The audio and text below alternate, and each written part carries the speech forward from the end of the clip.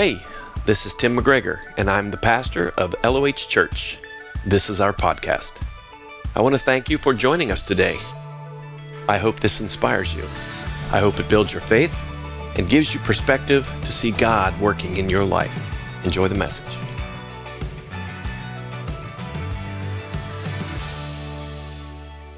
Mother's Day last year, Stevie Wonder and I put together a message, if you remember, called Don't You Worry About a Thing.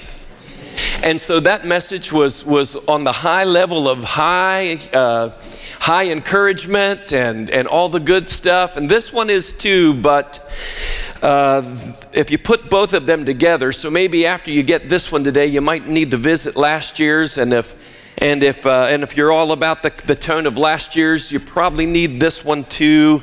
Being a Libra that I am, we balance things out here. So we're talking about the war today.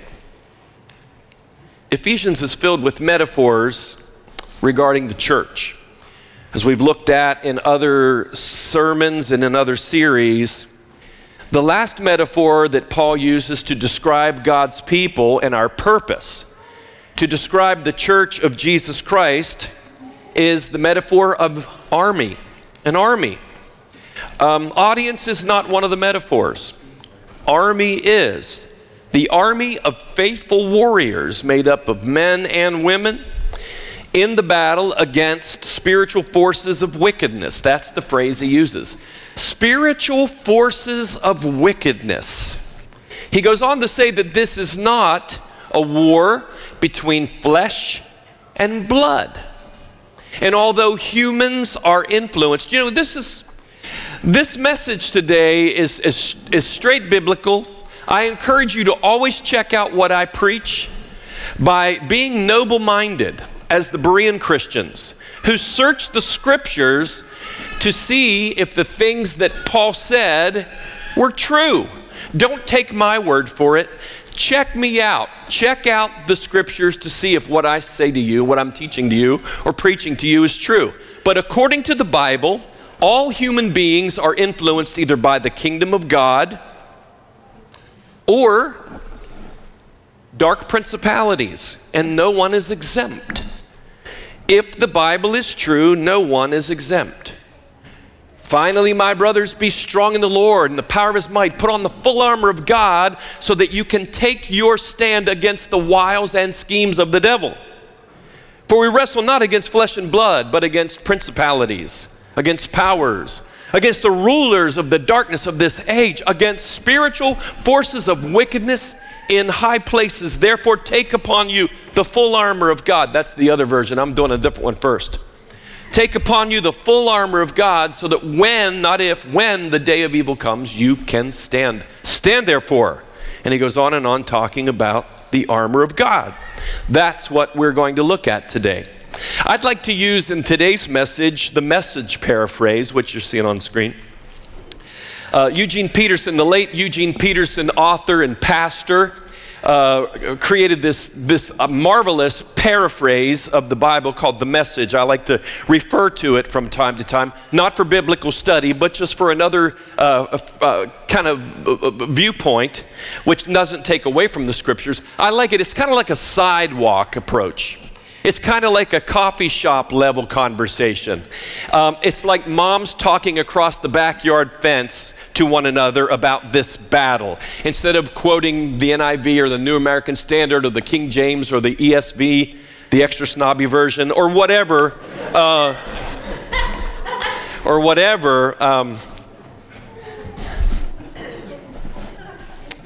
impressions have been made. Anyway, The Message, he says it like this: God is strong and he wants you strong. Now this is for men and women, young and old, but we're focusing on mom as well. Mom, God is strong and he wants you strong. So take everything the master has set out for you, well-made weapons of the best materials, and put them to use so you will be able to stand up to everything the devil throws your way. This is no weekend war that we'll walk away from and forget about in a couple of hours. Sadly, people do. This is for keeps. A life or death fight to the finish against the devil and his angels. Be prepared. I thought about asking Tim in this slide to take the font size and triple it on those two words. Be prepared. You're up against far more than you can handle on your own. Sobering to this point. Mom already going, oh geez, where's Stevie Wonder? Anyway, we're not in this war alone. Mom, you're not in this war alone. As you see in the rest of this passage, take all the help you can get. And who's offering you the help? God. Every weapon God has issued, so that when it's all over, but the shouting. See, there's Eugene Peterson, the sidewalk version. When it's all over but the shouting, you'll still be on your feet. That's what we're believing for. As Shelby said at the end, we're going to invite moms to be around the altar. We pray together for you. But I don't want to say this. Single mom, you can raise godly kids to be great lights in this world if your world never changes for you by the power of the grace of God. Mom in combat, because in your family you're the only follower of Jesus between you and your spouse perhaps. You can raise godly kids who love God, who walk in the love of Jesus, who live a godly life, and not only live a godly life, but raise a godly family. You can do it. If you're all alone, you can do it because you're not alone. Because God is with you. Moms who've struggled, moms who are struggling financially, moms who are struggling in all kinds of things, and moms who are still in combat because some of your sons and daughters have yet to come into the fold of the camp of God. God knows you're here today. Listen for Him in the midst of this message for something that He wants to say to you. The Holy Spirit never leaves anybody out of the traveling caravan. He has a message for all of us.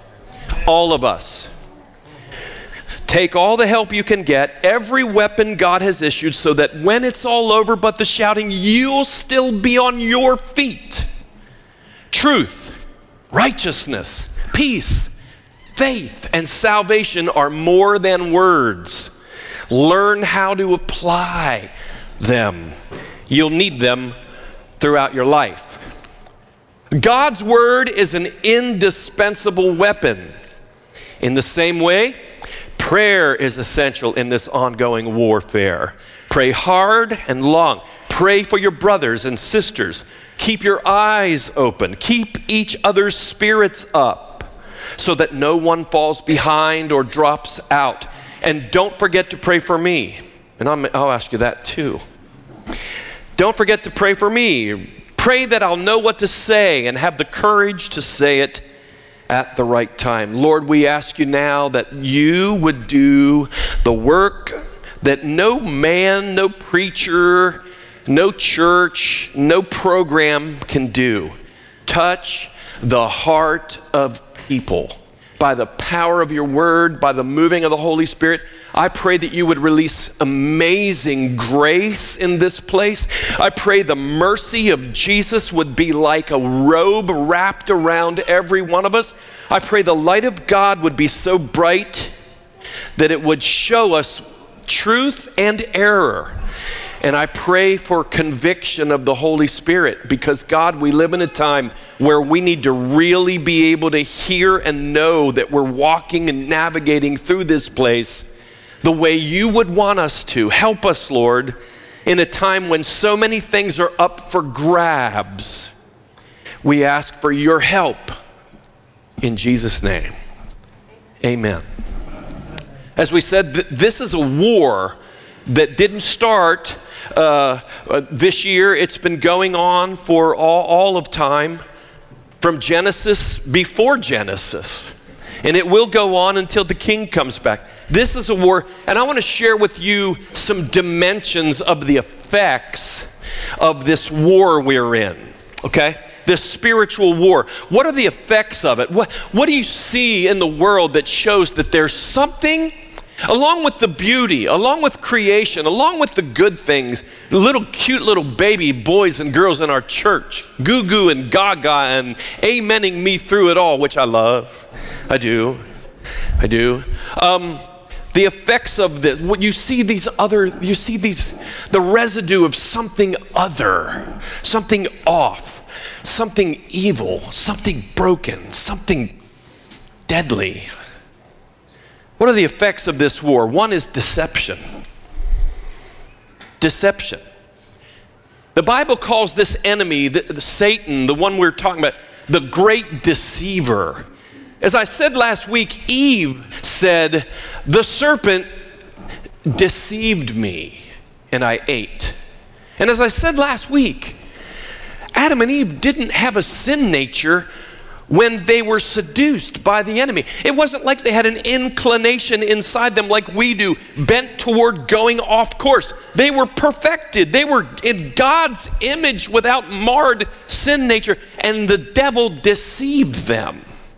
Jesus said that one of the greatest, most dominant signs to show that we're near the end of the age is that there will be great deception on the earth. The Bible 39 times in 37 passages in the New Testament says, do not be deceived. If the Bible and the Holy Spirit is telling us do not be deceived, does that mean we have the potential of being deceived? If God says something once, it's important. But if he says it 39 times, I was saying the other night when we went to get ice cream after the baccalaureate at Fort Hill, the Holy Spirit led us to do so. We were going to Libby's, and I don't know if you know this or not, but people go there.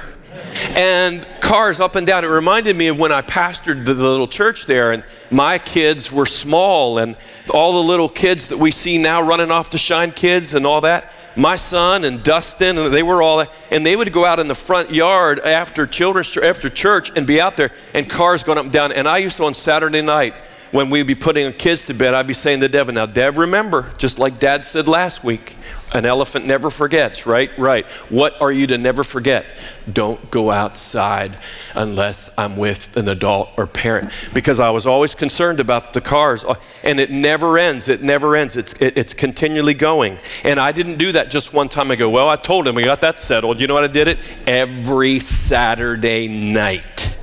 Because the forgetful anointing was on my kid and on my nephew and on, right? Yeah. So apparently there are certain things God repeats more often than others in the Bible because he knows us. Do not be deceived. Let me say it 39 more times. What's the effect of this war? Deception. Deception. Another one is depression. Stats are off the charts about depression. I think a lot of it has to do with still the effect of coming out of COVID. But depression in the youth, the suicide rates, God, among 8-year-old kids, is heartbreaking when you read. 8 years old. Depression, to press you down, to darken your outlook, to be weary, and to be war weary. Another effect of the war is denial. Denial. Denial. Is it really that way? What's true? That's not true. Fact check this. Is that true? That's true. That's not true. I wonder what certain fact checkers believe about things like, what is a man? What is a woman? You might fact check me on this part of life that doesn't apply to how you look at life, but I want to ask you, those of you who have it all figured out, define man to me so I can put you in the paradigm to know where you're coming from with your facts. Denial. Is it really true? Is this really the way it is? Tim, on Mother's Day, it's going to be another sunny day. We're going to have the 4th sunny day of the month until next month. What are you talking about? Do we have to talk about? Is there really, do you remember 9/11, the morning of 9/11 before the towers hit?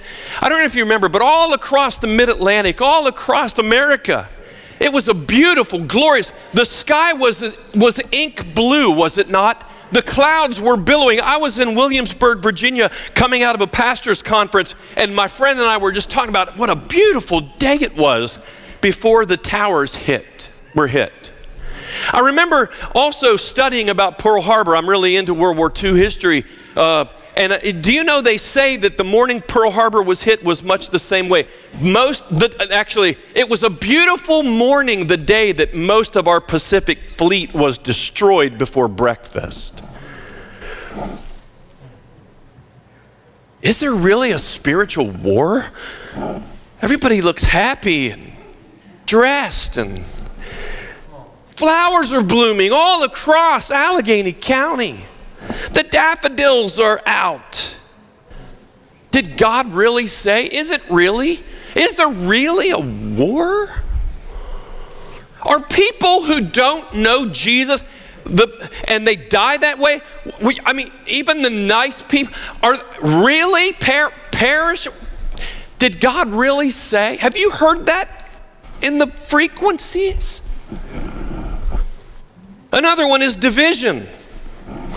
I heard a political person get on the other day and say, we're going to fight against the attack of, and we're going to fight against the attack of. And I just thought, can you stop with the attack and the fight thing? Do we have to say when we're going to put a policy, we're fighting against and fighting for? Somebody needs to stop this.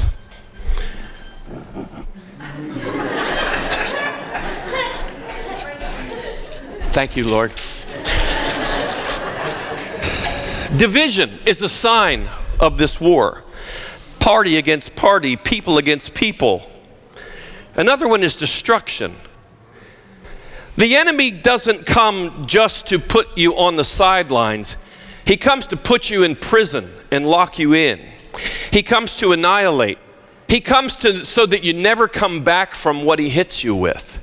The thief comes to steal, kill, and destroy. The Greek word for destroy is the word annihilate, means no possibility of coming back. You're out of commission for the rest of it all. That's the effects of this war. You see it, don't you? You see it. And it comes from a strategy. Paul says, be aware of the enemy's strategies, the wiles, the strategic planning. Here's some of the strategic planning of the enemy that we're talking about, this spiritual war. One is the word is implant. Implant. Reminds me when Jesus is telling the parable about the weeds in the field. And he says, the kingdom of God, the work of God in the world, what's going on in the world? It's like this. It's like a farmer who planted good seed in his field. The field is the world, later he says. The field. He sows, the farmer is him. God sows good seed in the world. But when everyone is asleep, the enemy comes and plants other kinds of seed in the field. And then at a certain time when the weed sprouts up, they look and see the weeds are there. The weeds are evident, easy to see. And they say, Master, didn't you plant good seed in the field? What happened? And the Lord says, an enemy has done this. An enemy has done this. The strategies of the wicked one and these high entities are to implant influence in the world. And what Jesus is saying there, if we're not warring in his point of view, we're sleeping. It says, while good men slept. Hey, while good moms sleep.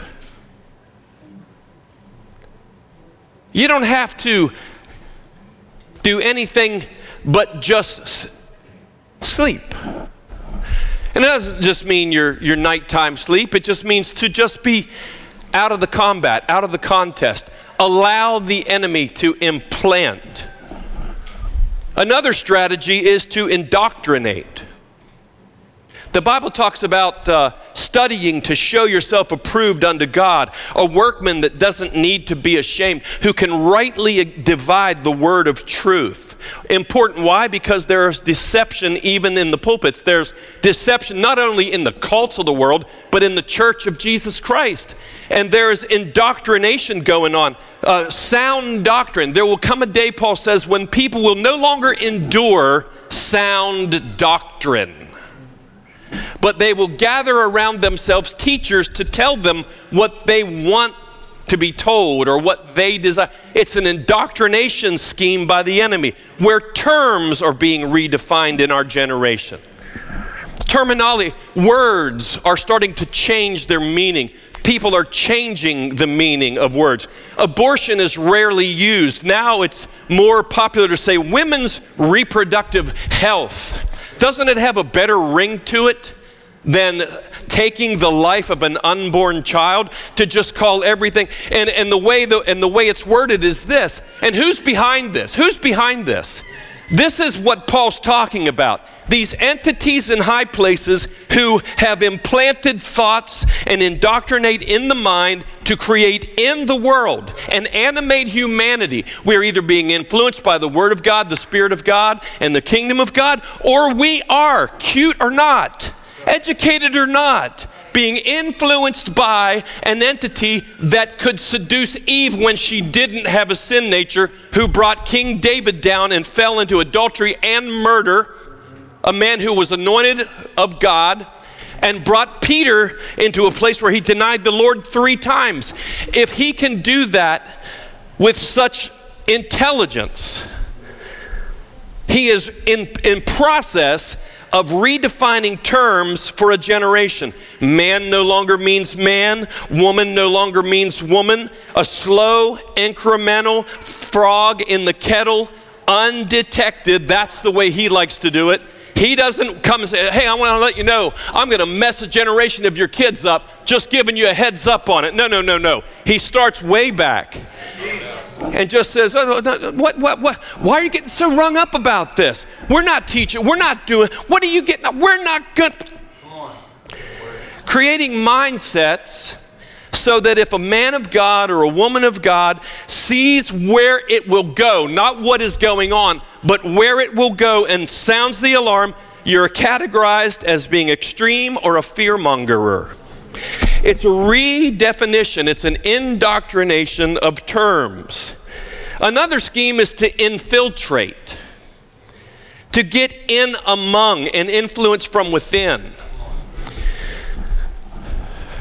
Jude, the Apostle Jude, the last book of the New Testament before the book of Revelation, Jude says, I was going to write to you about our salvation, but felt compelled by the Holy Spirit to tell you to earnestly contend. That's the combat idea. For the faith which has once and for all been entrusted to the saints. Why? Quote, there have been some who have sneaked in among you unnoticed. Listen to how he describes them. This is the word of God. This isn't me. They are depraved people whose judgment was prophesied in the scriptures long ago. Here's what they do. And listen. Don't root for your favorite preacher if your favorite preacher is turning from the word of God, because you'll turn with them. They have perverted the message of God's grace. I'm reading the scriptures. Into a license to commit sexual immorality and turn against the lordship of Jesus Christ. That's the 4th verse in the epistle of Jude, who was an apostle of Jesus and the half-brother, biological brother of Jesus of Nazareth. He knows what he's talking about.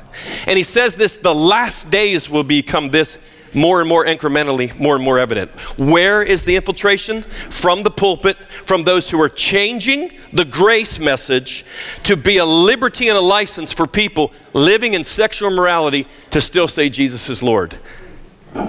Infiltration. In our church, when we do our growth track, which is a membership class, we'll do again in the fall, we talk a lot about a core value of a climate of acceptance. One of the things I love about our church is that we have a climate of acceptance. Nobody's perfect, right? People are welcome. Everybody's welcome. Because we want to have a climate, we want everybody to be able to be loved. We want everybody to be able to hear the gospel. We want everybody to be able to hear the word of God. We want everybody to find a place. But a climate of acceptance does not mean a community of approval.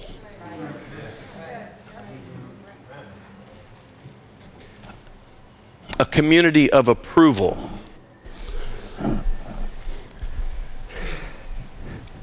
The art of warfare of a spirit-born child of God, male, female, pastor, a deacon, elder, the art of warfare of a mama, a daddy of faith. The art of warfare, the art is to balance deep compassion with courage to instill convictions of God's truth without compromising truth.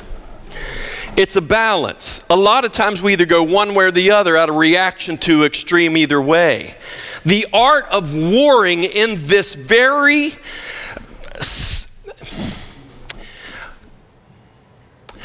artful scheme of the enemy. The art is to balance with deep compassion,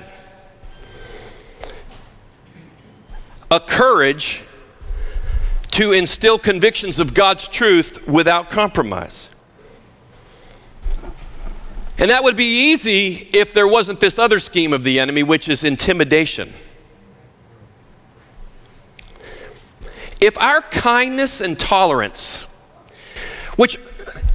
aren't they popular terms right now? Kindness and tolerance, right? I mean, and I'm all for that in the right context.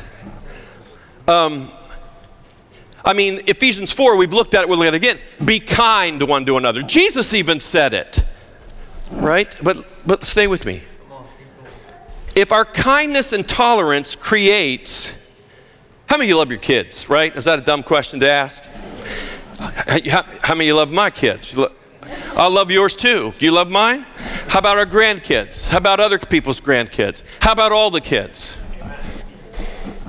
Jesus loves all the little children, and so do I. That's the way we should live. But listen, we've been entrusted with the truth of God's word so that we disciple in a way in this artful warfare of balancing deep compassion and with courage. If our kindness and tolerance creates a belief in our kids that God winks at sinful, perverted, according to the scriptures, behavior, we are leading our kids toward deception in the name of kindness. And here's the trick. The enemy will try to intimidate you, me. This is why Paul said, pray for me so that I will have the courage. Why do you need courage, Paul? Because you're going to get hit. You're going to get hit. When you touch the altars of Baal, you're going to get hit. I know the price I'll pay for doing this today. If you believe or speak in any way where the word of God rightly divided with the heart of mercy from the master, but you say what God says, you will be hit. The reason is because it's about territorial ground. It's about a generational influence. One or the other. Satan is in it till the last horn blows. Until Gabriel blows it, he's going to rage. But while good moms sleep,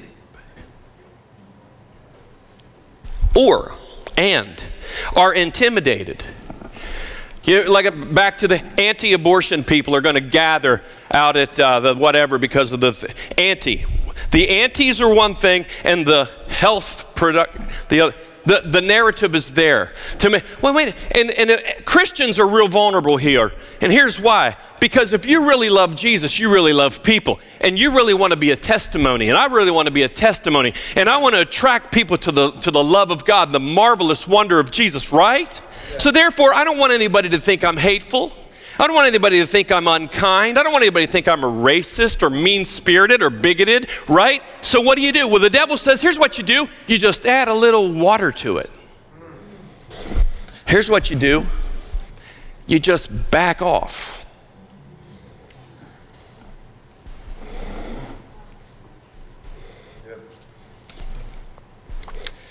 One of the strategies that's really working, it's even hitting the church. You'll see it when someone will get up and they know they're going to cover a passage of Scripture where it's there. It's there, right? So you got to take 15 minutes before you go there and make sure everybody knows you don't hate people. You're nice. You have to list people in your circle to prove that you're not. That's true. It's true. And I'll tell you, people say, well, just preach it, brother. Just stand on the word. Just stand. Well, you watch other people stand on the word and they're bigoted and they're mean-spirited and they're snarky and they're snobby, and you don't want to be guilty by association. The problem is there's nowhere else to stand. And while we're worried about being guilty or about our brand and all that stuff, the enemy is advancing rapidly. And I want to tell you something, and you can take it with what, you don't even have to believe this, but I believe this with all my heart. That there are certain sects, S-E-C-T-S, in our society who are hell-bent, pun intended, on nothing less than a coronation by the church on their behavior. Not enough to tolerate, not enough to just let bygones be bygones. You must bow your knee to my way of life, and you have to voice it in the church. And here's why. Because you have to be marginalized, neutralized, or demonized, lest we have to deal with the influence of your truth. Everyone is defined the way they want them to be defined in order to intimidate you and I from exposing, as Paul said, the unfruitful works of darkness.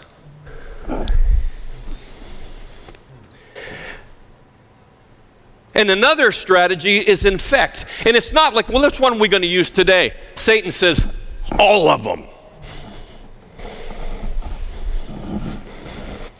Infect. Carry the influence all the way into the next generation. Now, this is going to make you laugh. But in the 50s, when I Love Lucy was on, Lucy and Ricky couldn't even sleep in the same bed. Anybody ever watch I Love Lucy? When they go to bed at night, Lucy's in one bed, Ricky's in the other.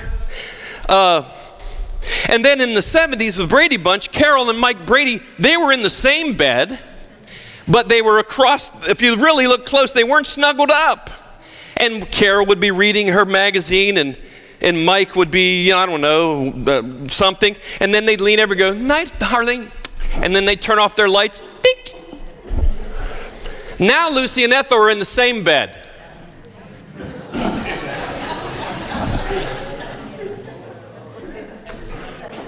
And they're not reading magazines.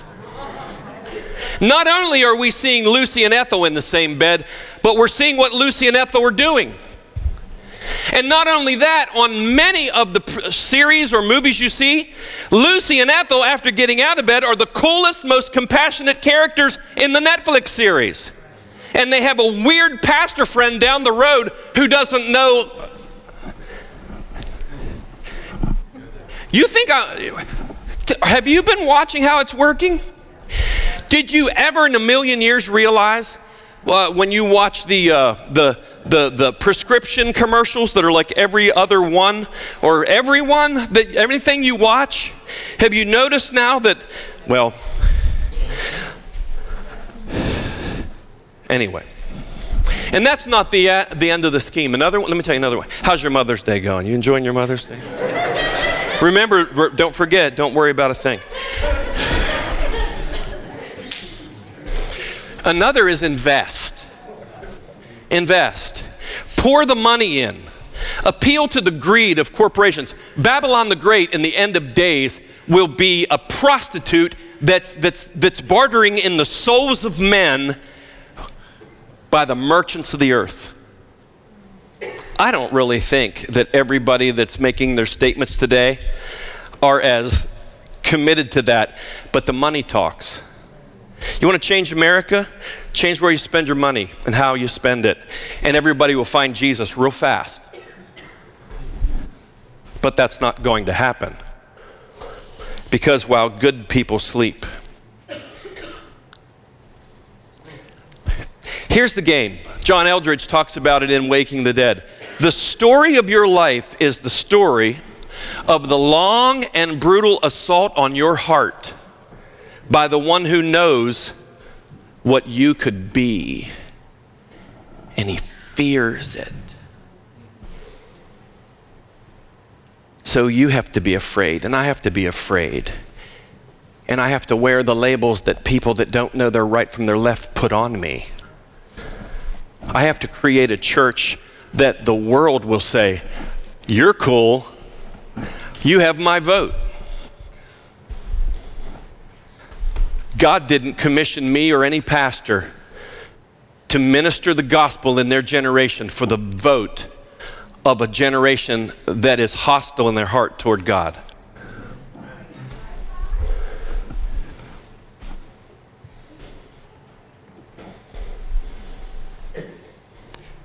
How do we counter this?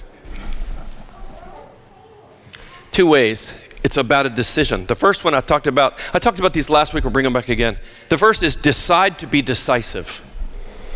Decide to be decisive and decide to be relentless. Again, I know, but I wasn't going to tie. I was just going to do a Mother's Day message, and you guys keep coming back, so I guess you believe a little bit about what I do. I don't know, but I'll tell you, the Lord put this deeply on my heart. We're in a war against demonic influence.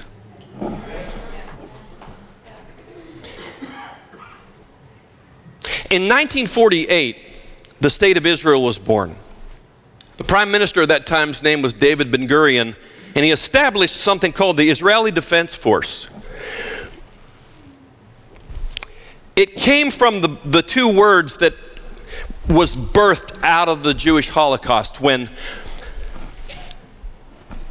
a nation of Germans had been infiltrated, implanted from childhood, and indoctrinated and intimidated to believe that the Jewish people were less than human. When someone's less than human, you can do stuff to them and it doesn't shake you. Do you know that there's a party in the United States that says an unborn child has no constitutional right to live?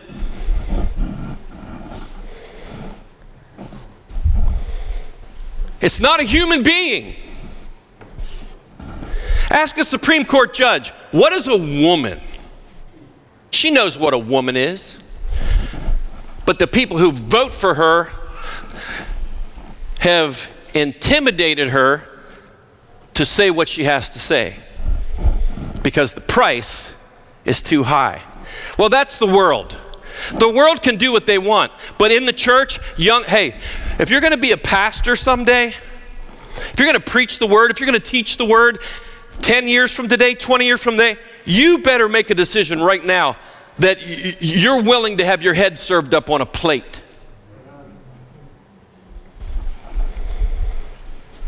Because it's easy right now, and it's hard right now. Compared to the 70s and the 80s, it's harder now, but it's easy. Because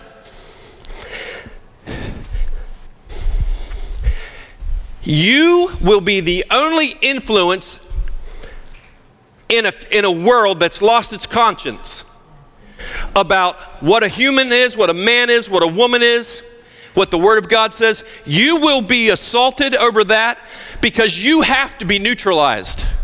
You must be neutralized. Because Satan, as always, waits for the woman to give birth so he can devour the child. This next generation has the opportunity to be the greatest generation awakened by the king and the kingdom of God. And there will be that, but it will be with a fight. And the generals in the pulpit, the women of God, the mothers of Israel, the sons and daughters of the king must make a decision to be decisive on these things and relentless. And have a never again, no further, no further. 6 million died in a Holocaust, and Ben-Gurion said, never again. Never again. They created an Israeli defense force, and if you're a man or a woman in Israel, you have to serve, mandatory, 2 years in that army. You know why you have to? Because there is a militant Islamic group that has vowed to wipe your country off the face of the earth. And Tel Aviv is only 2 hours away from Tehran by plane.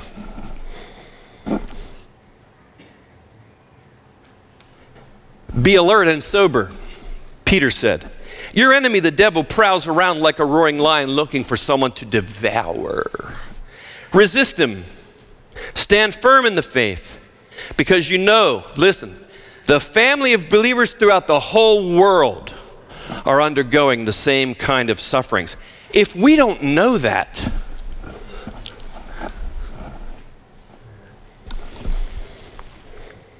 this message is not to bring a fear on you, but it is also to keep us from living in fantasy land and candy land. Our commission, again, audience isn't a metaphor. Army is. Our commission is to go into this darkness, infiltrate it, preach the gospel of Jesus Christ and the anointing of the Holy Spirit with love and mercy, but unbending conviction to the truth. Let God be true if every man's a liar, and I'll preach it till the day I die. That's true.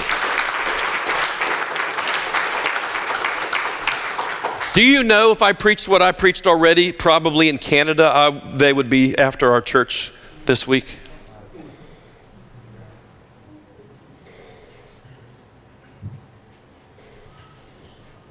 Here's what the moms of LOH, here's how God wants you to walk. Truth is my center. The King James says your loins, the old school where they would wear robes, they would tuck up their robes up, tie them around so they could move, they could navigate, they could run. And this again is an image of fighting a hand-to-hand battle against an opponent. And so you want to be balanced on yourself. The goal is to palay you, knock you down, put their foot on your neck. That's the image here about wrestling against principalities. Putting a foot, not just getting along with you, putting a foot on your neck, on your kid's neck. So be balanced. The truth of God is the center. I'm centered in truth. Second, right is my heart. Every mom, every woman of God, truth is my center, right is my heart. A breastplate over the vital organ of my heart. A shot in the leg, I might survive it. A shot in the arm, I might survive it. But one to the mass, one to the center, right, guys?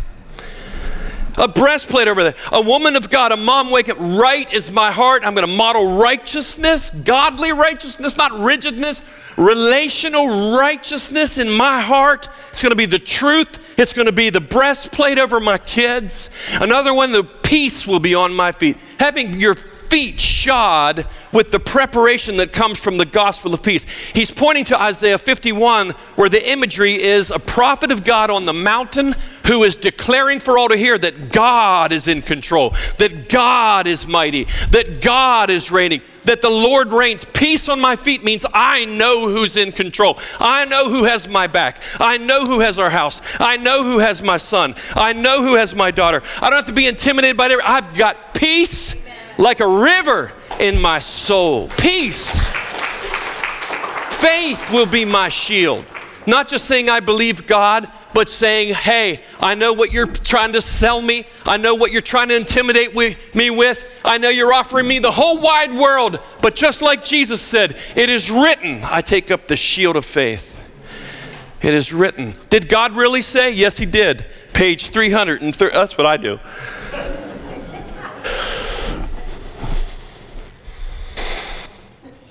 Salvation is my certainty. It's the helmet on my head. It's what goes through my mind. I'm delivered. My sins are gone. I'm washed in the blood. I have this great salvation keeping me, holding me. I have a great Savior who's washed me from my past, my present, and my future. He is able to hold me up. He's able to keep me strong, but I've got to walk forward, engaging in this fight. And the Word will be my voice. Like I said, I think you're probably a good audience. But if anything doesn't ring true, just go check it out. Go look and see if the things that I've said so far are biblical or they're not biblical.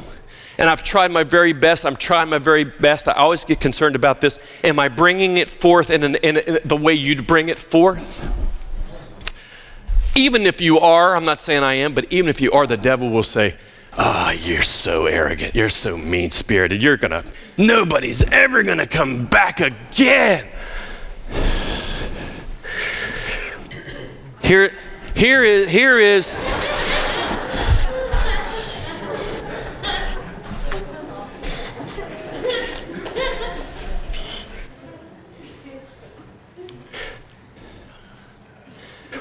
live in such a way, put that up there if you would. Live in such a way, Mom, the enemy will say, that woman, that mom just won't quit. She just won't quit. She just won't quit. People are falling to the right and the left. 1,000 are falling to the right. That woman, right, she just will not quit. She just will not quit. Whatever I throw at her, she just stands on the Word of God. Whatever, she just prays harder. She just praises more. She just believes God even more. She just loves more. When people have turned away, people are intimidated, she's just going to reach out. She's going to reach in. She's going to love God. She's going to sing. Some of the people that inspire me the most in this church are going through the hardest thing that you've ever seen, and they're coming in here going, I believe God. I believe Jesus. I'm going to walk sweet. I'm going to walk in the power of the Holy Spirit. You know, when that one son of Sceva, or that one guy in that one town was in Acts, this is how biblical I am, I can't even think where it's at. But somewhere in the Bible, in Acts, this guy's demonized. And these 7 sons of a man named Sceva go there to cast the devil out. And they say to this guy who's demonized, come out of this guy in the name of the Jesus that Paul preaches. And the demon says, well, Jesus I know and Paul I know, but who are you? And that demon attacked those 7 sons and stripped them, buffeted them, and sent them on their way. Live in such a way that the devil knows you.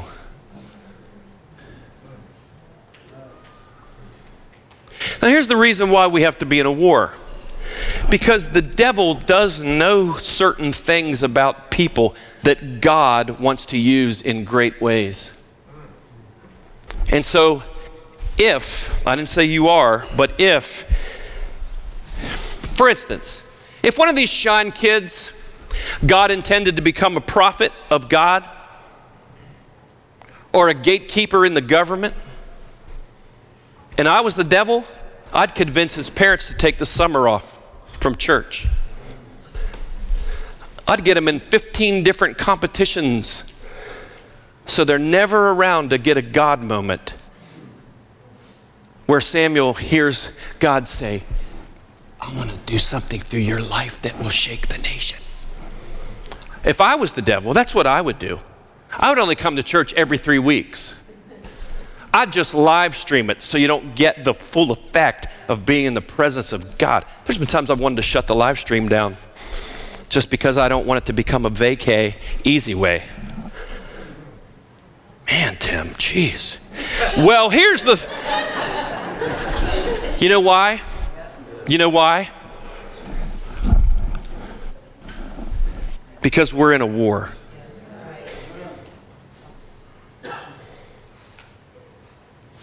LOH Defense Fellowship of women, imagine it, who take up the armor. Do you know the night before Pearl Harbor was bombed? Should I stop? I'm 51 minutes in. No, I got to stop. I'm just kidding.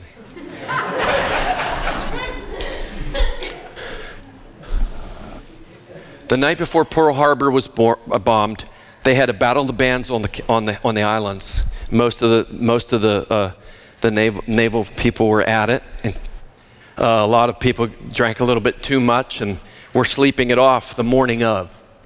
Others that didn't know what was going on when the Japanese planes came in, they were in their yards waving. They thought it was some sort of training mission. Some of the generals were golfing, having been warned 30 days earlier, like Admiral Kimbrell, who was this highly trained, extremely intelligent overseer of the whole Pacific Fleet at Pearl Harbor. He had trained sufficiently and intensely all the servicemen over the past 20 months prior to the attack, and had been warned within 10 days of the attack that somewhere in the Pacific it was imminent, but they had no idea where. They had no idea where. The technology was not evolved to the point as it is today where they could know. They knew something was wrong, something was up, and the Japanese fleet for 30 days out before the attack shut down all their comms. You couldn't detect, you couldn't hear anything, nothing was being said. They had no idea where it was going to happen. This is why Paul adds the prayer part. Not just praying prayers, here's my list, I pray for Uncle Ernie and I pray for Bobby and Sue and all that good stuff. But this is talking about a different kind of prayer. He says, pray in the Spirit. Here's what that means. Because the devil is undetectable unless you're sensitive in the Spirit, and God has you on mission and you're not sleeping, and he can say to you, intercede now for the Coleman family. Intercede now for the Cushman family. Intercede now for Dustin and Chantel. Intercede now for Pastor Tim. Somebody needs to answer that phone. Do you know when 9/11 the towers were hit, they had intel, the FBI had intel, the CIA, and they didn't share with one another because they were divided politically. While we were arguing and laughing about the blue dress, bin Laden was calculating. The same thing's happening right now. Same thing. Trump, DeSantis, the sanctimonious, Joe whatever, and all this stuff, laughter and hyena, jackal laughing, while the enemy says, just play your foolish games. Just play your foolish games. Play your foolish games. Where would the attack come? The Philippines? Borneo? No idea. The USA had more planes to engage them with, had more ships, but the Japanese came willing to die. This is no weekend war that we'll walk away from and forget about in a couple hours. This is for keeps. You remember Karate Kid 1, the tournament? Remember Karate Kid 2?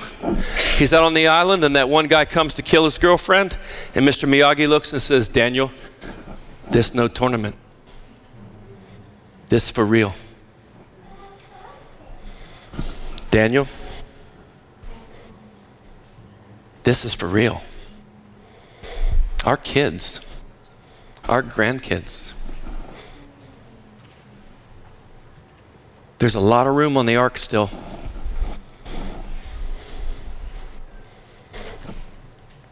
Put on the whole armor of God.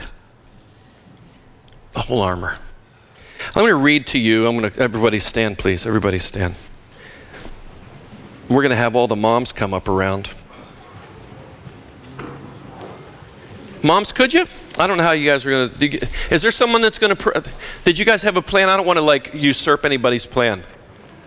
Right? Is there a trumpet solo or? Come on up. Come up close so that we don't bottleneck. Kev, it's just for the mom. Oh no, you're coming up to play. Sorry, Kev. Stirring up demons. I had to laugh a minute. Psalm 144. Come on up. I want to pray specifically. Come on.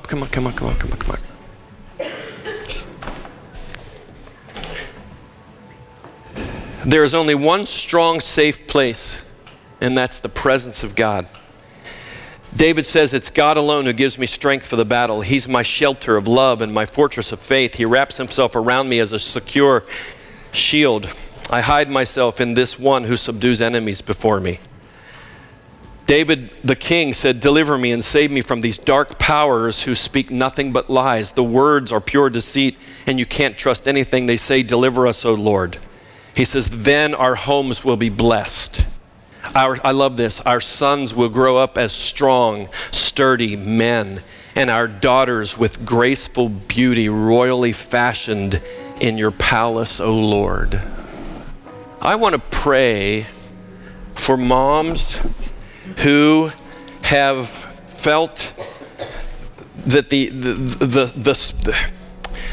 I mean, a lot of things in the world, if you just love your kids, that you can become unsettled, right?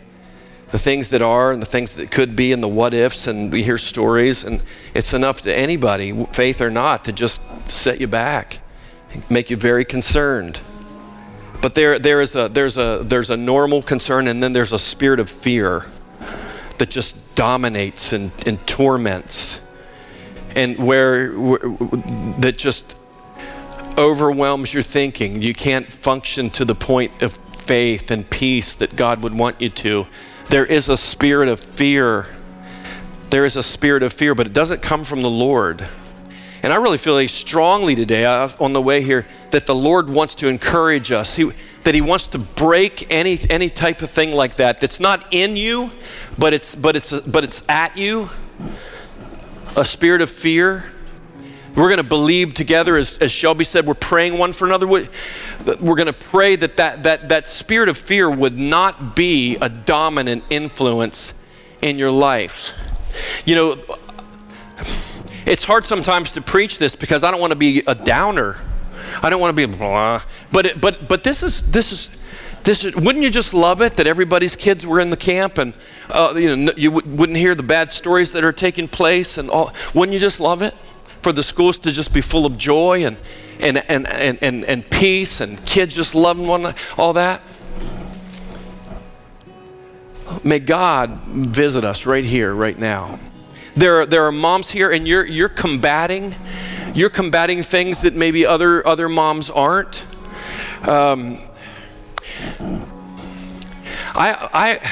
Sometimes when you get in a place in your life where you didn't want to be, but you are, and you don't want to even be in it, but you are, one of the things that happens is you start looking around and you start empathizing with people who are in your same condition, same place. And I never want to leave, if God ever does something else, I don't want to leave behind those that were in that camp with me when I was going through a struggle or a time. And I think about people that, like someone was telling me before, they just wished so much that their kids could be at church with them today. They prayed, they asked, didn't happen, I want to pray for them. They're combating, they're praying, they're believing, they love God, they're not less than, but it's not happened yet. I want to pray for them, for the spirit of fear to be gone, and the enemy's always going to, when you're in that situation, he's going to say like, well, it's your fault. Well, if you would have that, no, he's got all that. No, Jesus is with you. Jesus is with you. The Lord knows. I used to get so worried about my kids. And then when Savannah gave me the surprise they were moving to LA, I was like, ah! And I remember one time just bringing all that to the Lord. And he said, do you know, I love your daughter more than you? I went, what? Say that again. I love your daughter more than you. I'm more committed to your kid than you are. And you don't even think that's possible. But he is. For God so loved the world that he gave his only son for my kid and yours. Let's just take our faith to him right now. Heavenly Father, we just come to you in the name of Jesus. I thank you that you, as you said to Simon Peter, I've prayed for you. Woman of God, mother of faith around this altar, I want you to hear that in your heart. Jesus himself saying, I have prayed for you. Personalize that your faith will not fail. I have prayed for you. I'm watching over you. I have provided a well of sustenance and supply for your soul. You are not alone.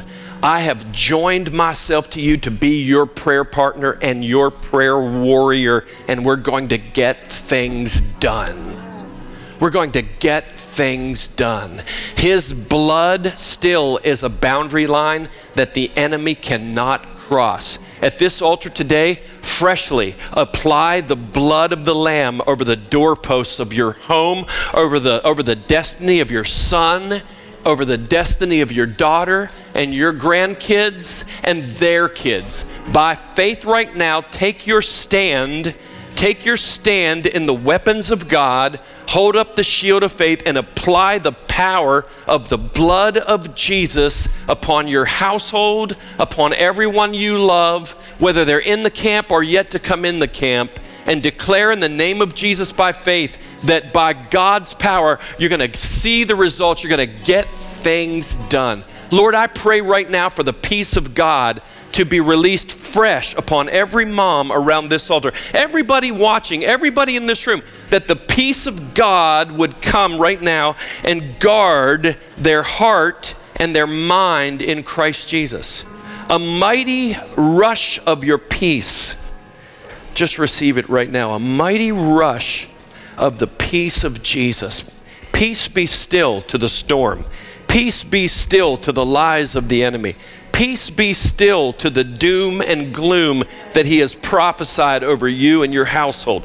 Peace be still from the King and the kingdom of God. Be yours.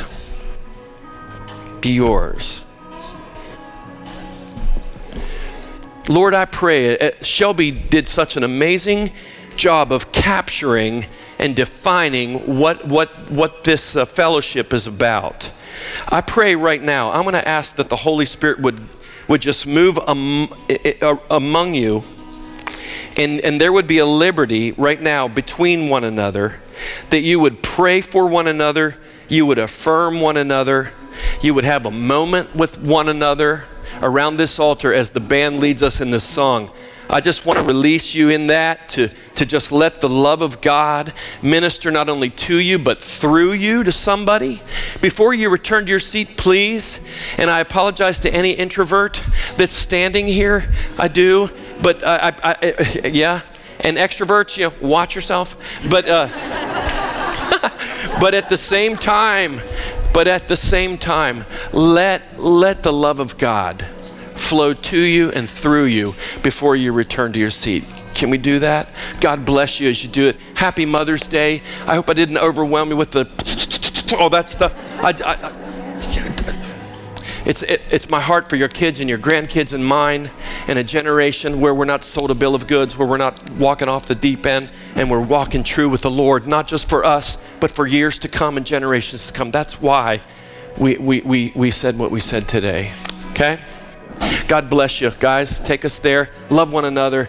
Let the Holy Spirit minister through you before you return to your seat. Happy Mother's Day. I mean it. Bless you.